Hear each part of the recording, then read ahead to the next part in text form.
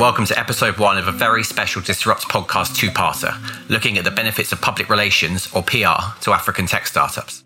This series, brought to you in partnership with Africa-focused PR company Talking Drum Communications, will discuss the value public relations can bring to your startup in good times and bad, and offer founders some advice when it comes to best practice.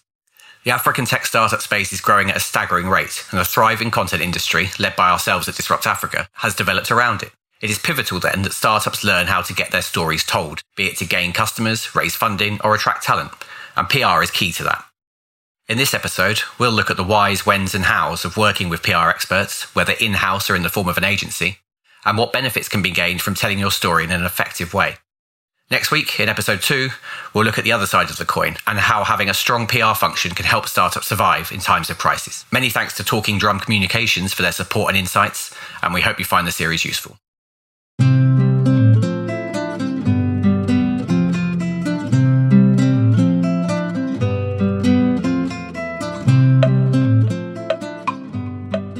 Bemi Idowu, or Bemi for short, is founder and managing director of Talking Drum Communications, which helps innovative businesses in Africa get more effective publicity and to shape beneficial perceptions of the work they are doing on the continent.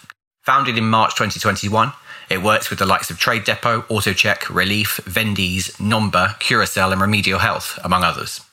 So what we really do with these guys is we help them to curate their message in a way that supports whatever business goal they want to achieve. So whether that's to raise money, that's to expand, acquire businesses, get acquired, launch new products, whatever it is that they want to do, we help them to curate their narrative in a way that enables whatever business goal it is that they want to achieve.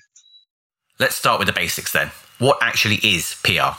For me, it's just about sharing and managing information to influence a certain understanding or perspective of an entity. An entity could be like a person, a product, a group, a company, whatever it is. But it's in that whole activity of sharing information and managing information to shape that perspective. What then differentiates PR from marketing? Bemi says they are definitely interlinked, but still distinct. The main difference between PR and marketing is that marketing seems to be, from my understanding, seems to be more focused on driving sales.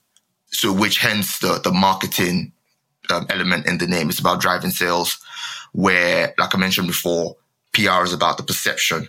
Now, the two things work hand in hand. You don't just have a perception for the sake of having a perception. If you're an organization and a business, the perception should feed into the business. So the sales, the product, all those kind of things, it should feed into it. But at the same time, the success of your marketing should also feed into your perception. So yeah, I think that's the main difference, that I think exists between PR and marketing. And those two work hand in hand. You often find PR and marketing teams sitting side by side. Sometimes PR sitting on the marketing. In some rare cases, marketing sitting on the PR, even though I'm not entirely sure about that. But you get that sort of the two when it's well organized and well structured, they complement each other very well.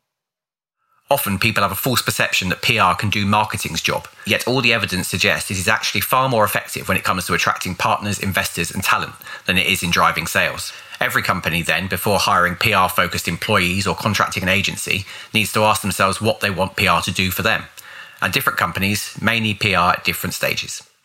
A good example I like to use is if you are a company that's just starting, you don't have any customers, you're just in the ideas phase, and you're just kind of going to market to sort of try and onboard your first couple of customers, then maybe PR is not what you need at that point because there's not really much to PR.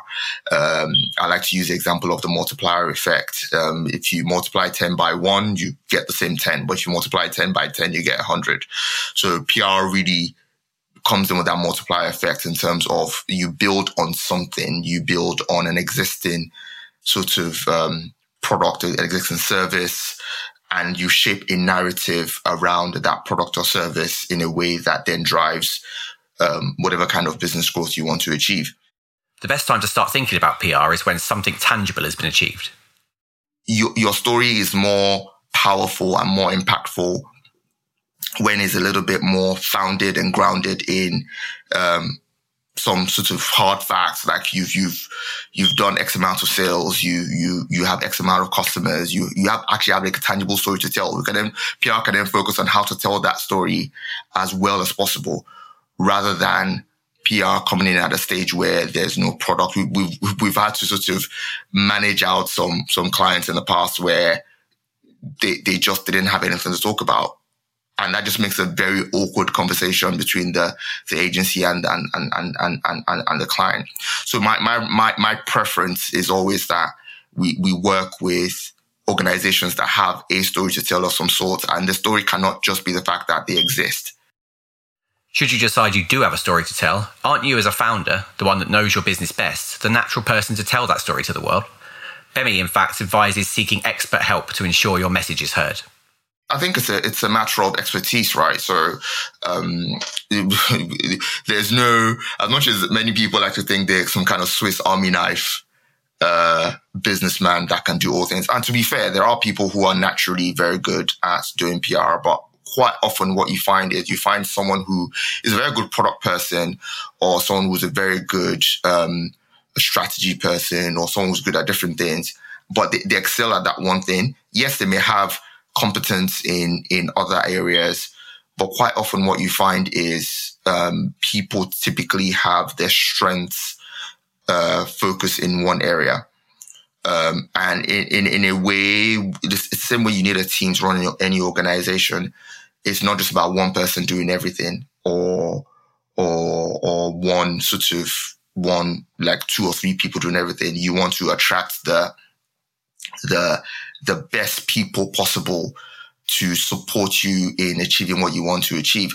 And also, the other thing to mention is that sometimes, even if you are, like I said, I've met people who are just naturally good at like public relations, and they're not even public relations people. They just have that like almost like a natural gifting with being able to speak very clearly, having a clear idea of what they want to achieve and how to tell the story about their product and service in a way that supports their overall goals. And it just comes very natural to them. But I feel like, especially for those kind of people, as the organization grows, it's one less thing for you to have to worry about. A PR function is also more valuable to startups that are further down the road, as there are often many more stories to tell by that point, and the workload in telling them can become too much.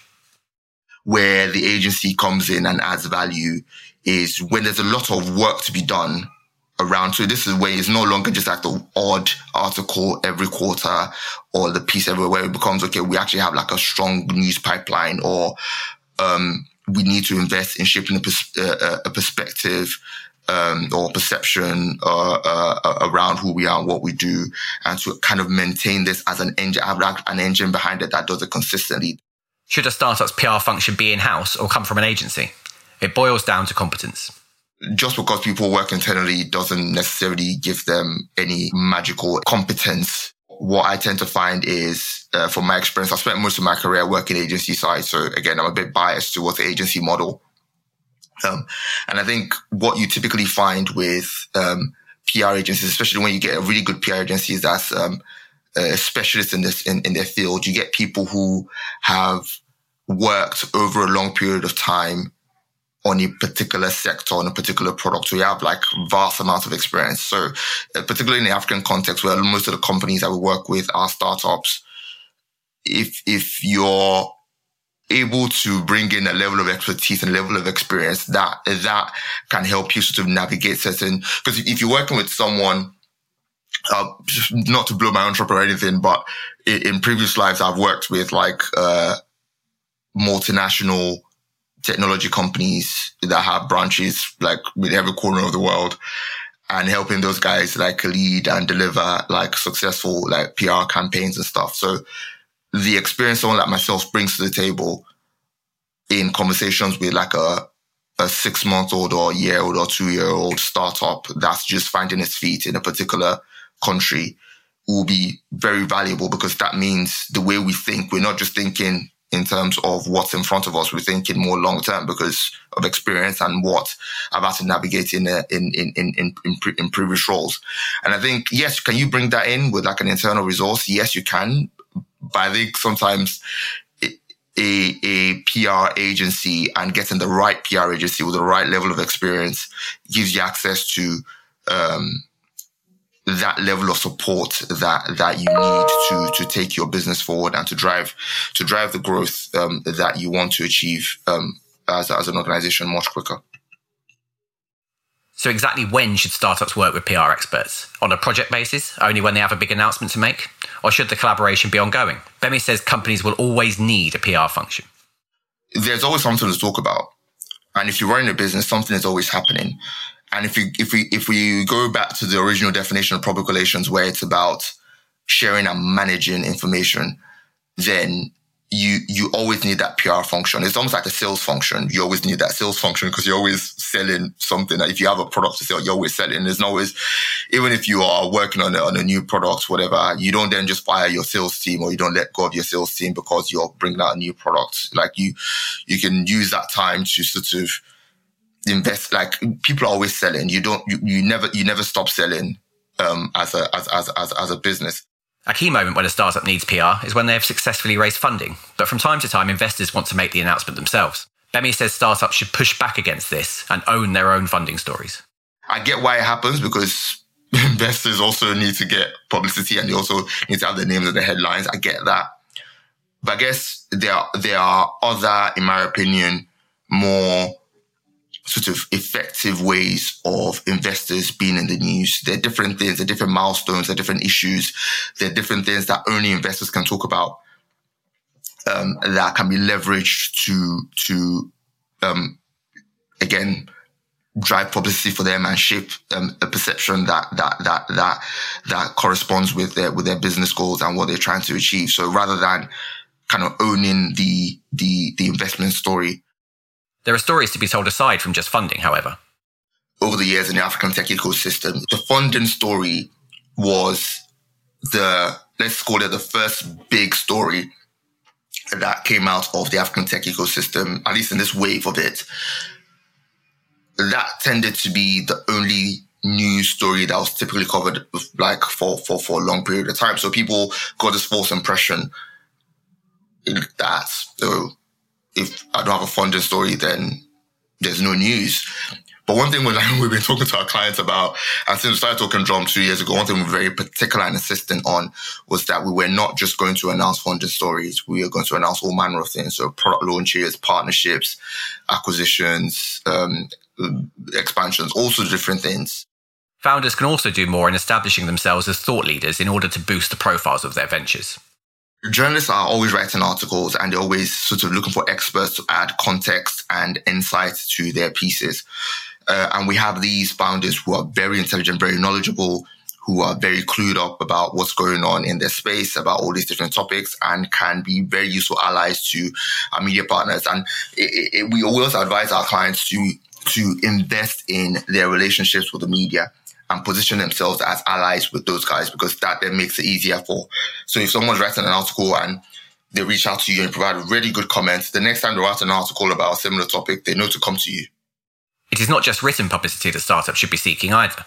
There are many brands, ourselves among them on the continent, that are working with alternative types of content, like podcasts, video, or social media, and startups can tap into that. For us as practitioners, for us as people that advise companies on their public relations, we have to be willing to explore and encourage our clients to explore different ways of telling their story. So yes, online articles are very good. Newspaper articles, TV, radio, those kind of things are very important. But then we see even social media is a very interesting thing. For us at Talking Drum, but most of our clients, we do with more kind of business to business companies. So we don't really do like the TikToks or like the Instagrams or that kind of stuff like that. We don't really sort of deliver content for those platforms that much. But I think there will come a time where someone's going to figure out how to do B2B content. So my theory is there are human beings at the end of every screen, every whatever it is that information is consumed on. And those human beings are sometimes responsible for buying decisions or business decisions of some kind of way. So it's a case of how do you then create.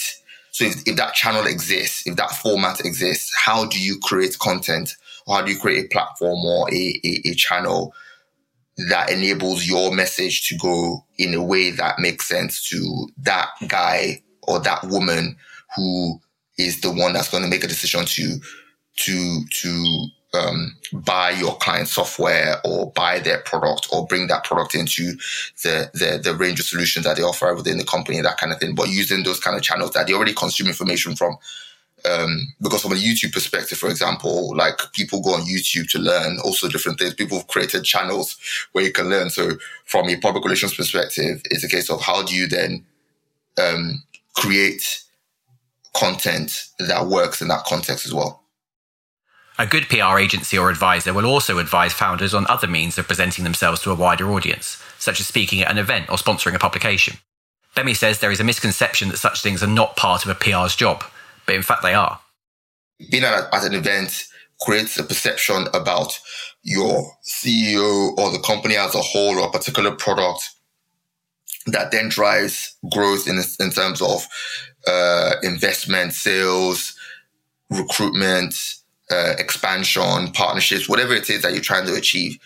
Then that's certainly a value add for the business. Like some of these things may not jump off the page as traditional, let's call them PR activities.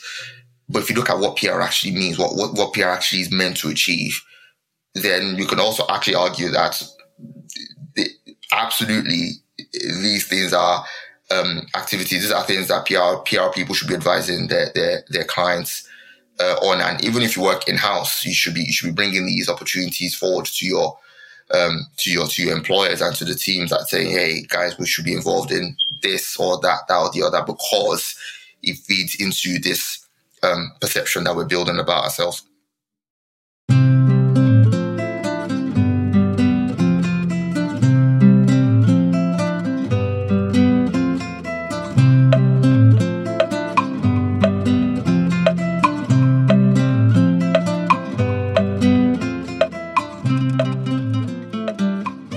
Lots to take away there on the value PR can bring to your business, when you should start thinking about putting your story out there, and best practice in terms of shaping perceptions about your company. Many thanks to Bemi for his expertise and Talking Drum Communications for its support of this series. We'll be back next week for the second instalment, when we'll look at how effective PR can help your startup navigate times of crisis. Until then, bye.